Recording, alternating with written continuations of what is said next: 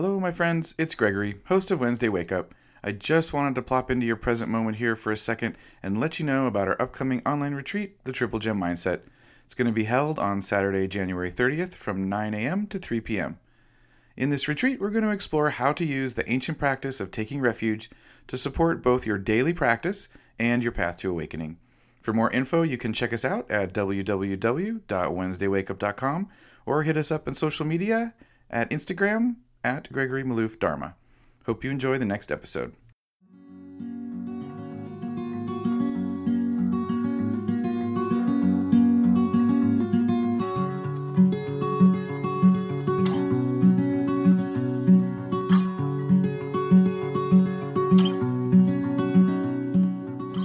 Hello, friends. Welcome to Wednesday Wake Up, a podcast hosted by Gregory Maloof, Buddhist Dharma teacher in the lineage of Ruth Denison, mental health therapist, and mindfulness coach.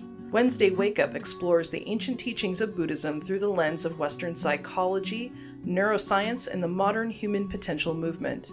Our commitment is for these teachings to educate, challenge, and inspire you to awaken to your deepest potential to live a truly fulfilling life of wisdom, joy, and compassion. Thank you for joining us. May these teachings serve you well. Taking refuge is taking refuge in Buddha, Dharma, and Sangha. This is the practice. This is something that comes out of the monastic tradition, but we also have it in the lay tradition as well. We don't do it as much in the lay tradition, but it's a foundational Buddhist practice, certainly.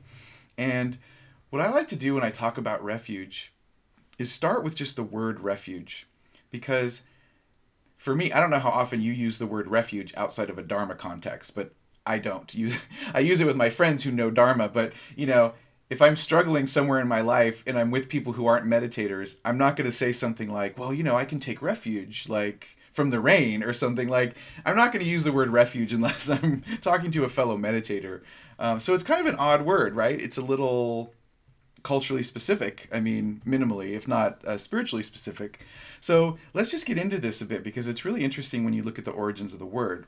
In our culture, the term refuge has three dimensions to it. So refuge is freedom from danger, so physical protection. It's safety and security. So there's a physical component to it. You take refuge from a storm so you don't get injured or get washed away or so on, right? So refuge is about safety and security and physical protection. And I want to highlight the word protection because that comes into the history of the word as well. The other part of it is emotional security or emotional comfort. So you can take refuge in a way that makes you feel emotionally comfortable or emotionally safe and secure. Like if you're in a relationship with someone where you can feel authentic and vulnerable, safe to be yourself, that might be a relationship that provides emotional refuge. So you can have a physical component and an emotional component. Another aspect of this is relational refuge. This is what we have in Kalyanamitta, which is spiritual friendships. So relational refuge, or a refuge relationship, is taking refuge in another person. It's not necessarily the emotional feeling that you get, but it's taking refuge in a person. Usually it's a person who has wisdom or some kind of teaching, and you are taking refuge and you are becoming confident and secure and trusting with the wisdom of that person. Now, it can also be an institution that surrounds the person, so you can take refuge in a community. So there's these different ways that refuge speaks to safety, security, comfort, a sense of being okay to be vulnerable and trusting. And it's a two-way street in the relationship. So when you think of refuge, think of it in terms of physical, emotional, also interpersonal, and think of it in terms of trust and comfort and safety and security. That's really the spirit of taking refuge. What I like about it is that it's got this real depth to it, right? It has this real depth to it. In Buddhist culture, the word refuge is used in different ways. So sometimes when we say we're taking refuge, we're actually talking about a formal Buddhist ceremony where you're taking refuge to become a part of a Buddhist community, or you're identifying as being a Buddhist. Sometimes communities will have formal refuge, and it's done in front of the community, and then you're a member of the community. So some Buddhist lineages will have formal refuge like that. So sometimes refuge refers to Buddhist rituals. Other times, it's just referring to the repetitive act of taking refuge, where you sit down and maybe before a retreat, you say, I take refuge in Buddha, I take refuge in Dharma, I take refuge in Sangha. So that's also refuge. So that doesn't mean you're becoming a Buddhist or you're becoming a part of a community. It's not a formal ritual per se, but you are engaging in the practice of refuge. And so it's the act. It's going through and saying, I take refuge in Buddha, Dharma, and Sangha. And for those who've gone to the Robert Beatty Monday morning, or actually it's their weekly morning guitar versions of this, you can have the sing-along as well. Which I think that sing-along that he does comes from Achan... No, it's one of the Zen teachers. Thich Nhat Hanh. I believe it comes from the Thich Nhat Hanh tradition, right? Anyway, so there's all kinds of ways we can take refuge. Formally, informally, it refers to the practice, but it also refers to the emotional experience that happens inside of the practice.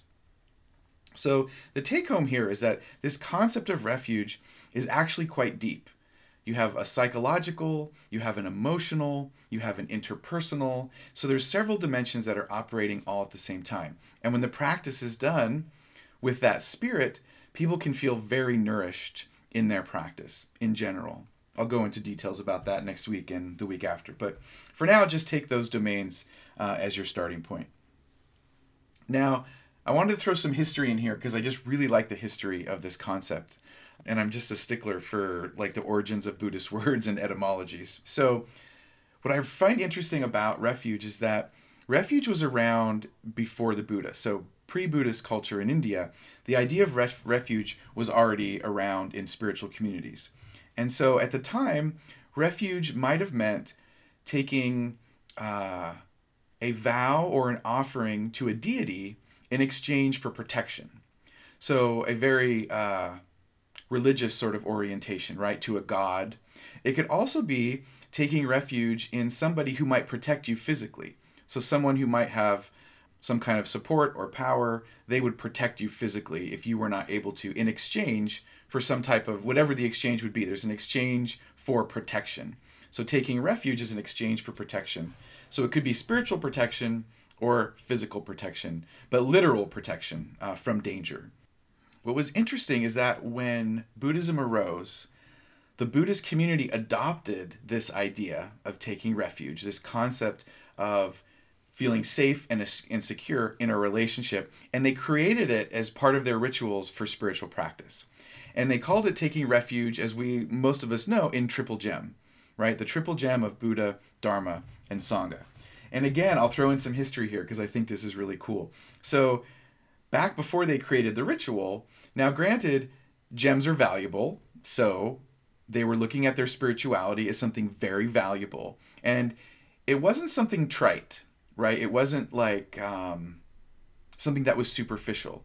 They were really saying that the Dharma was of the highest value. So to call it the Triple Gem was very serious. This isn't like, oh, let's just say that it's the Triple Gem because gems are shiny or something like that. This was like a serious honor and respect and commitment and elevating spiritual practice in the highest value spot, right, in someone's life. Now, granted, these were monastics originally, so they're living this day to day. But the ritual was to honor the fact that this practice was hugely valuable. So this Triple Gem was very sacred.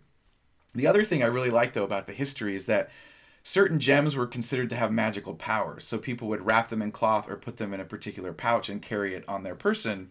And so there was protection. So literal protection. So you have this metaphor of the Triple Gem where protection, safety, and security is of the highest value. And that the Dharma and spiritual practice provides that protection, that safety, that security, and that protection. So I just love that whole history there. I think that's way cool. So this is our view, of course, of like Buddhist bling. We've got our Triple Gem, we've got our safety, we've got our security, we've got our emotional comfort. The Buddha Dharma Sangha model. When we look at taking refuge in Buddha, Buddha refers to the historical person first and foremost.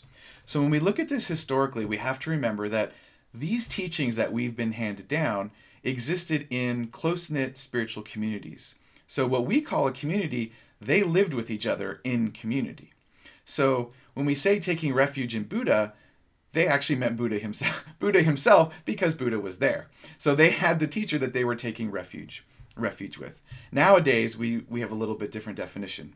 But the historical person, even then, so they have access to Buddha. So there's taking refuge in the guiding teacher, the teachings, of course, refuge in Dharma, which is the teachings themselves, and then in the Sangha, taking refuge in Sangha. Now, I've always really enjoyed this idea of taking refuge in Sangha because I get so much joy and nourishment after practicing with people, and that's just been such a joy. But I just wanted to highlight the fact that Sangha would have been their lifeblood. So that if you're living in the spiritual community, we might come to a retreat center or we might go to a meditation center, but then we go home to our families, right? We go home to our extended communities. We're not actually living most of the time, unless we're extended retreat, inside of a spiritual community. So when they take refuge in Sangha, this is the place where they're going to get food, shelter, medical care, and their spiritual teachings. And this is their spiritual siblings, right? This is their family now, because if you think about the tradition of the Dharma, it's a renunciate path. So people left their homes, they left their families, and took on this new family that they were committed to, and this new spirituality that they were now going to live day to day.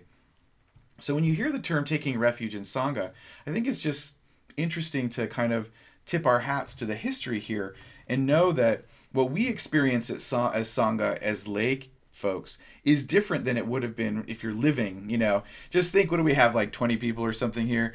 Imagine if we were all just going to live in the same place and practice, right? And no Wednesday wake up, it's everyday wake up. And here's our community, and this is refuge, right? Here's our community. We're going to make sure everyone gets fed. We're going to take care of each other. And you can feel that sense, right? That's a different kind of sense of commitment and dedication than we would normally experience as lay folks. So I still consider you my Sangha. So, even if we're not living together. I'm a real pain anyway. You wouldn't want to live with me anyway. So Buddha, Dharma, Sangha, right? This is what we take refuge in. Now, again, I wanted to bring some history and some richness to the concept here, because pre-Buddhism, taking refuge oftentimes was in the context of a deity or a god. And so you're taking refuge to get something in return that's going to protect you and satiate you. So part of this is prayer-like, right? You're taking refuge to get something back.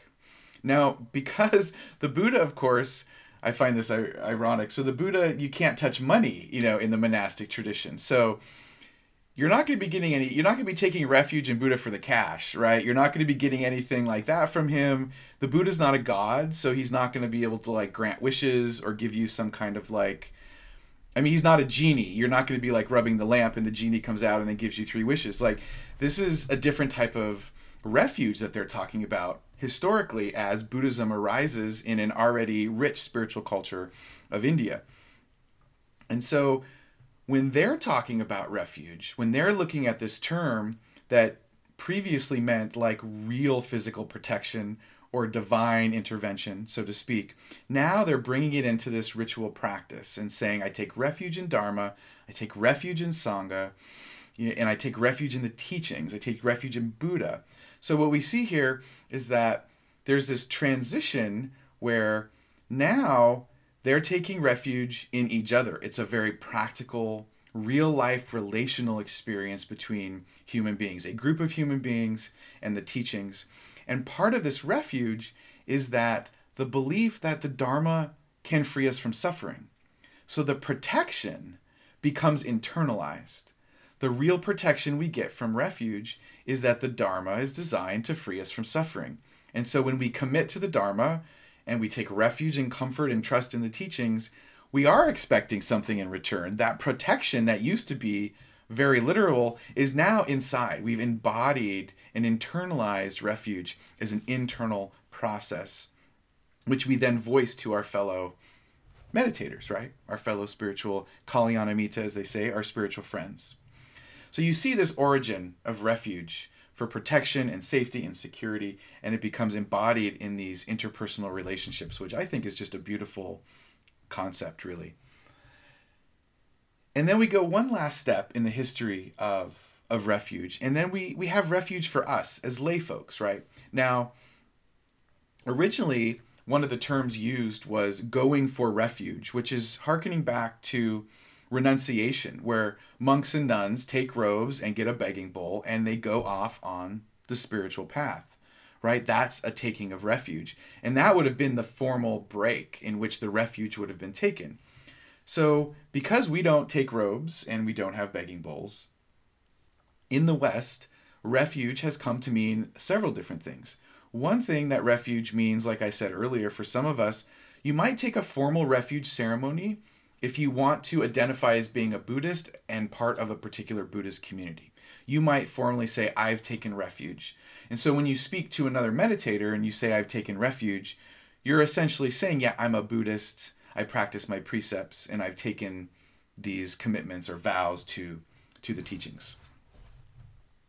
For some of us, taking refuge is a part of our spiritual practice and reminds us that there is a spiritual component to what we're doing. And what I mean by that is that if you practice mindfulness, if mindfulness is extracted out of the Dharma and we use it as, say, stress reduction like MBSR, or mindfulness as part of therapy or self-help or coaching or something like that, if you practice mindfulness just in those contexts, you're not going to need something like a refuge structure to get the stress reduction, to get the well-being, because it's just a tool.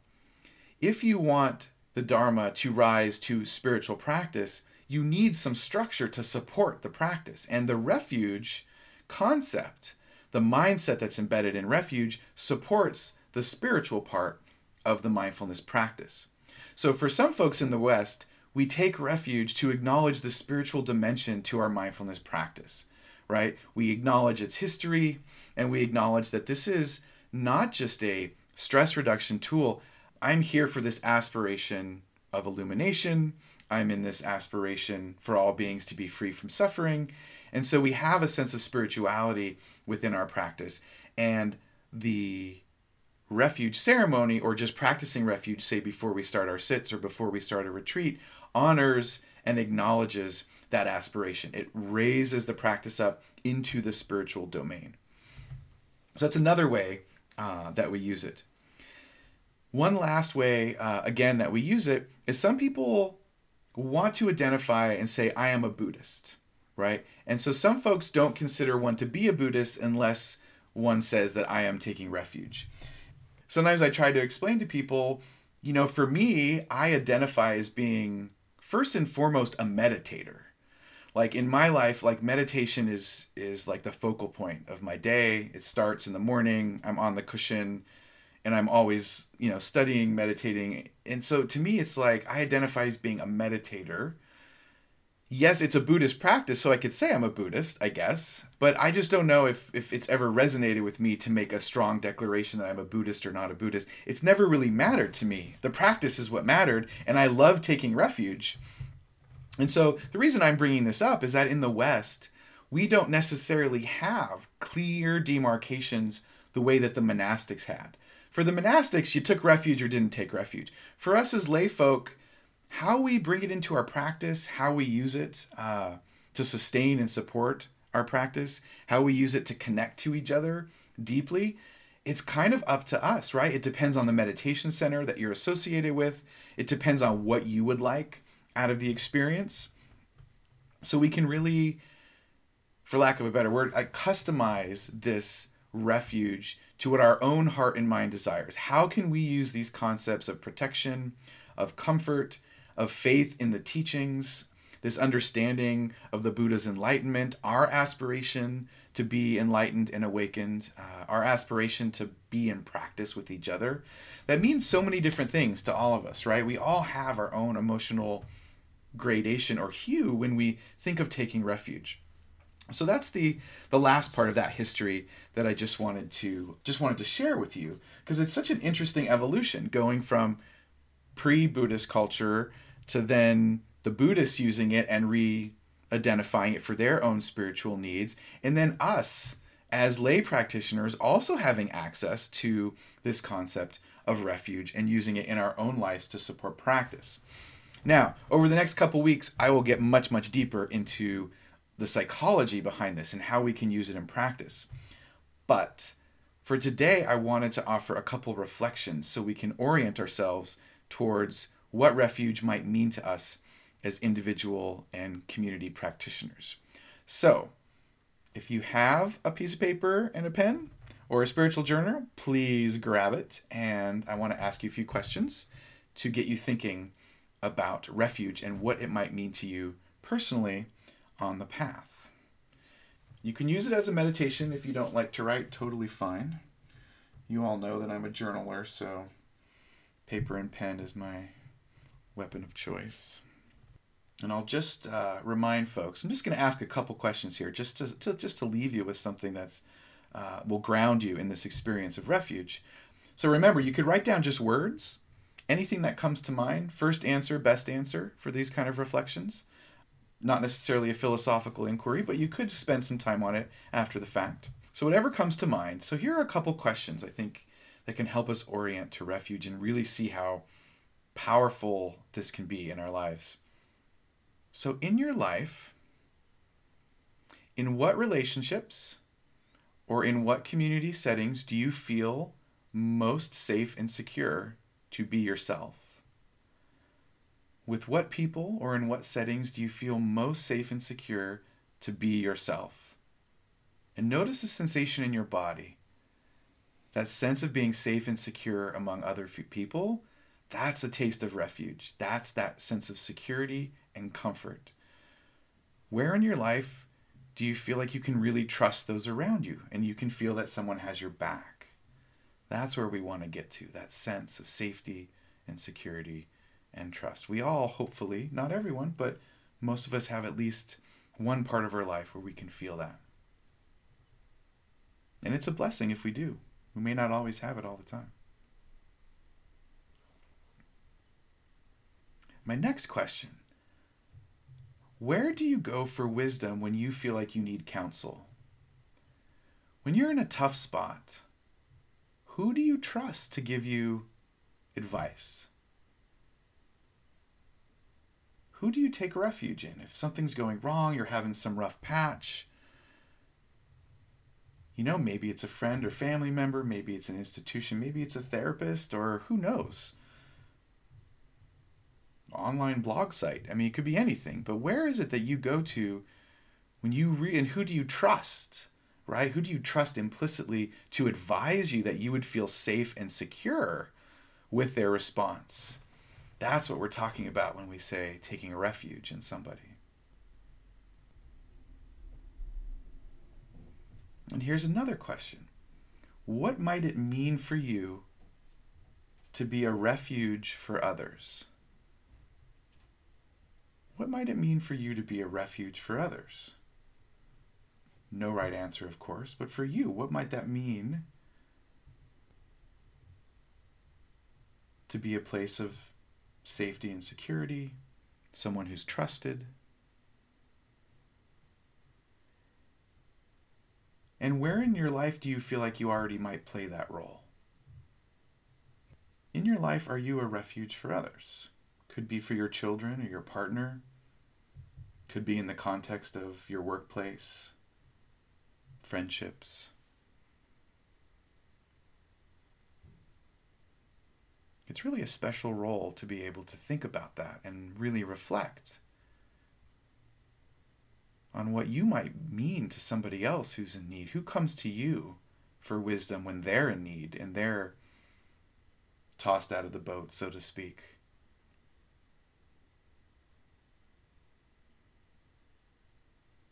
And then the last reflective question has to do with what I had said earlier about this concept of taking refuge in spiritual practice, right? There's something implicit in it that's about elevating spirituality to a high value point in your life, putting it at the top of your aspiration and allowing other parts of your life to be really impacted by the spiritual aspiration, right? And that takes, again, mindfulness out of the realm of just a tool for physical well-being and mental well-being, but putting spiritual practice in the forefront of your life. So the question in regards to that is, what does it mean for you to have spirituality as your highest value? What does that mean for you? What comes to mind when you think to yourself, my commitment to be compassionate, wise, and loving? What does it mean for that to be a value in your life, to be a gem? And I know it's abstract, but it's meant to just kind of probe there. What does that mean for you to have that as such a high value? Watch how mood changes. Watch where your thoughts go. And so the intention of this reflection is to really make this practical. And you can see in the questions where this structure comes from, because we already play these roles in our life. We seek people to have refuge in, right? To take refuge in, to take comfort in. We seek solace and comfort and counsel in people, and people come to us for solace and counsel. So we have these Kalyanamita relationships, even if we don't call them that. And here we just formalize it in the Dharma, and we look at the teachings as the source of wisdom, right? And that's where we go to orient ourselves, our spiritual GPS. We go to our community members and our teachers. And so it's interesting, I find, to really look in your own life where you can take refuge and what it means for you to take refuge, and then apply it to your spiritual practice and ask, well, what does it mean for me to take refuge then in Buddha, Dharma, Sangha? And really personalize it, right? It's not some kind of rote practice, but something that has to be personal and meaningful. Next week, we'll go into the details of each of the refuges and what they mean and how we might consider them. So that's an overview of refuge. Let us plop back into presence. Let's do some metta on our way out. Let's take refuge in loving kindness, why don't we?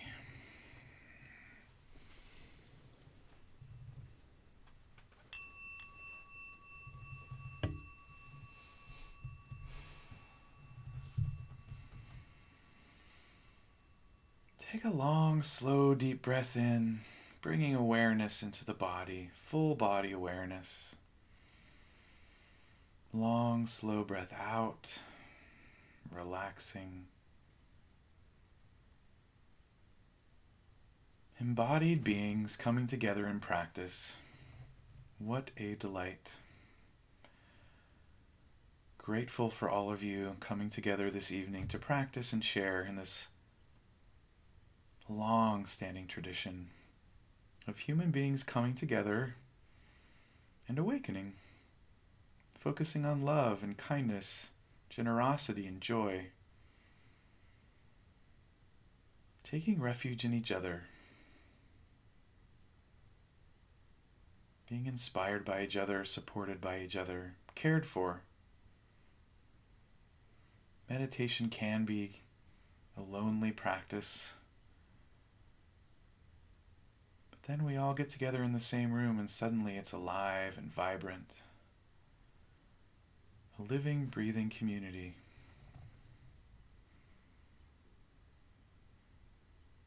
So let's offer some of this joy, some of this gratitude to the world. Let's wish well for all beings.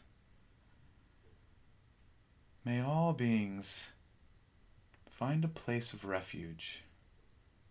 May all beings feel safe and secure and protected. May all beings be free from suffering. May all beings have someone to take refuge in.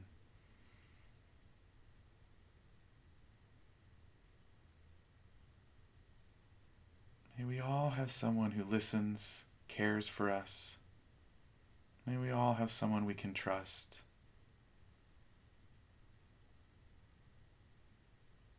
May we all know the safety and security of Sangha, real community.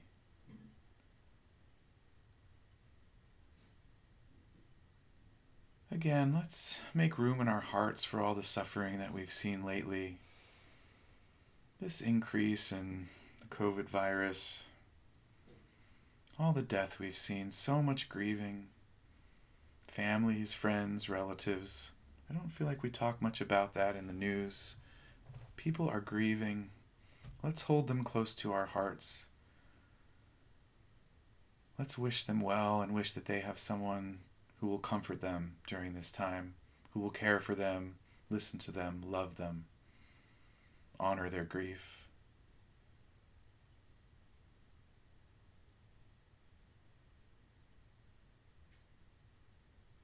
May all beings be free from suffering.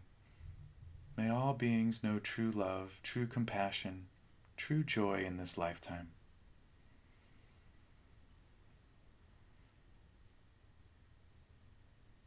May all beings know full liberation. May all beings know full liberation.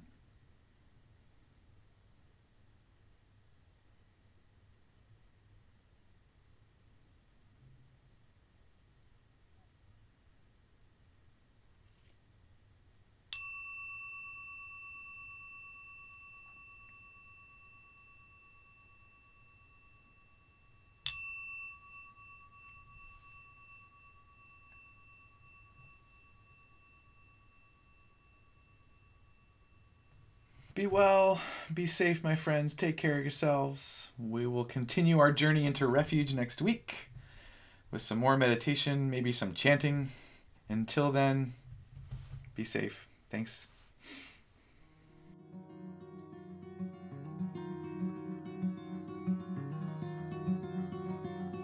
Thanks for joining us here at Wednesday Wake Up. We honor the traditional Buddhist practice of offering the teachings without charge, so this podcast will always be ad-free and will never be behind a paywall. This podcast is sustained exclusively by the generosity of listeners. If you've received value from this podcast and have found your life or practice enriched by listening to it, you can support Gregory as a teacher by going to our website, www.wednesdaywakeup.com, and click on Donate at the menu on the top. While you're here at the website, join our mailing list and follow Gregory on Instagram at Gregory Maloof Dharma. We are so excited to offer the first of many in our 2021 retreat series, Foundations of the Spiritual Journey. Join us Saturday, January 30th for the Triple Gem Mindset taught by Gregory Maloof from 9 a.m. till 3 p.m. Pacific Time, online via Zoom. Thank you again for listening. May all beings be happy.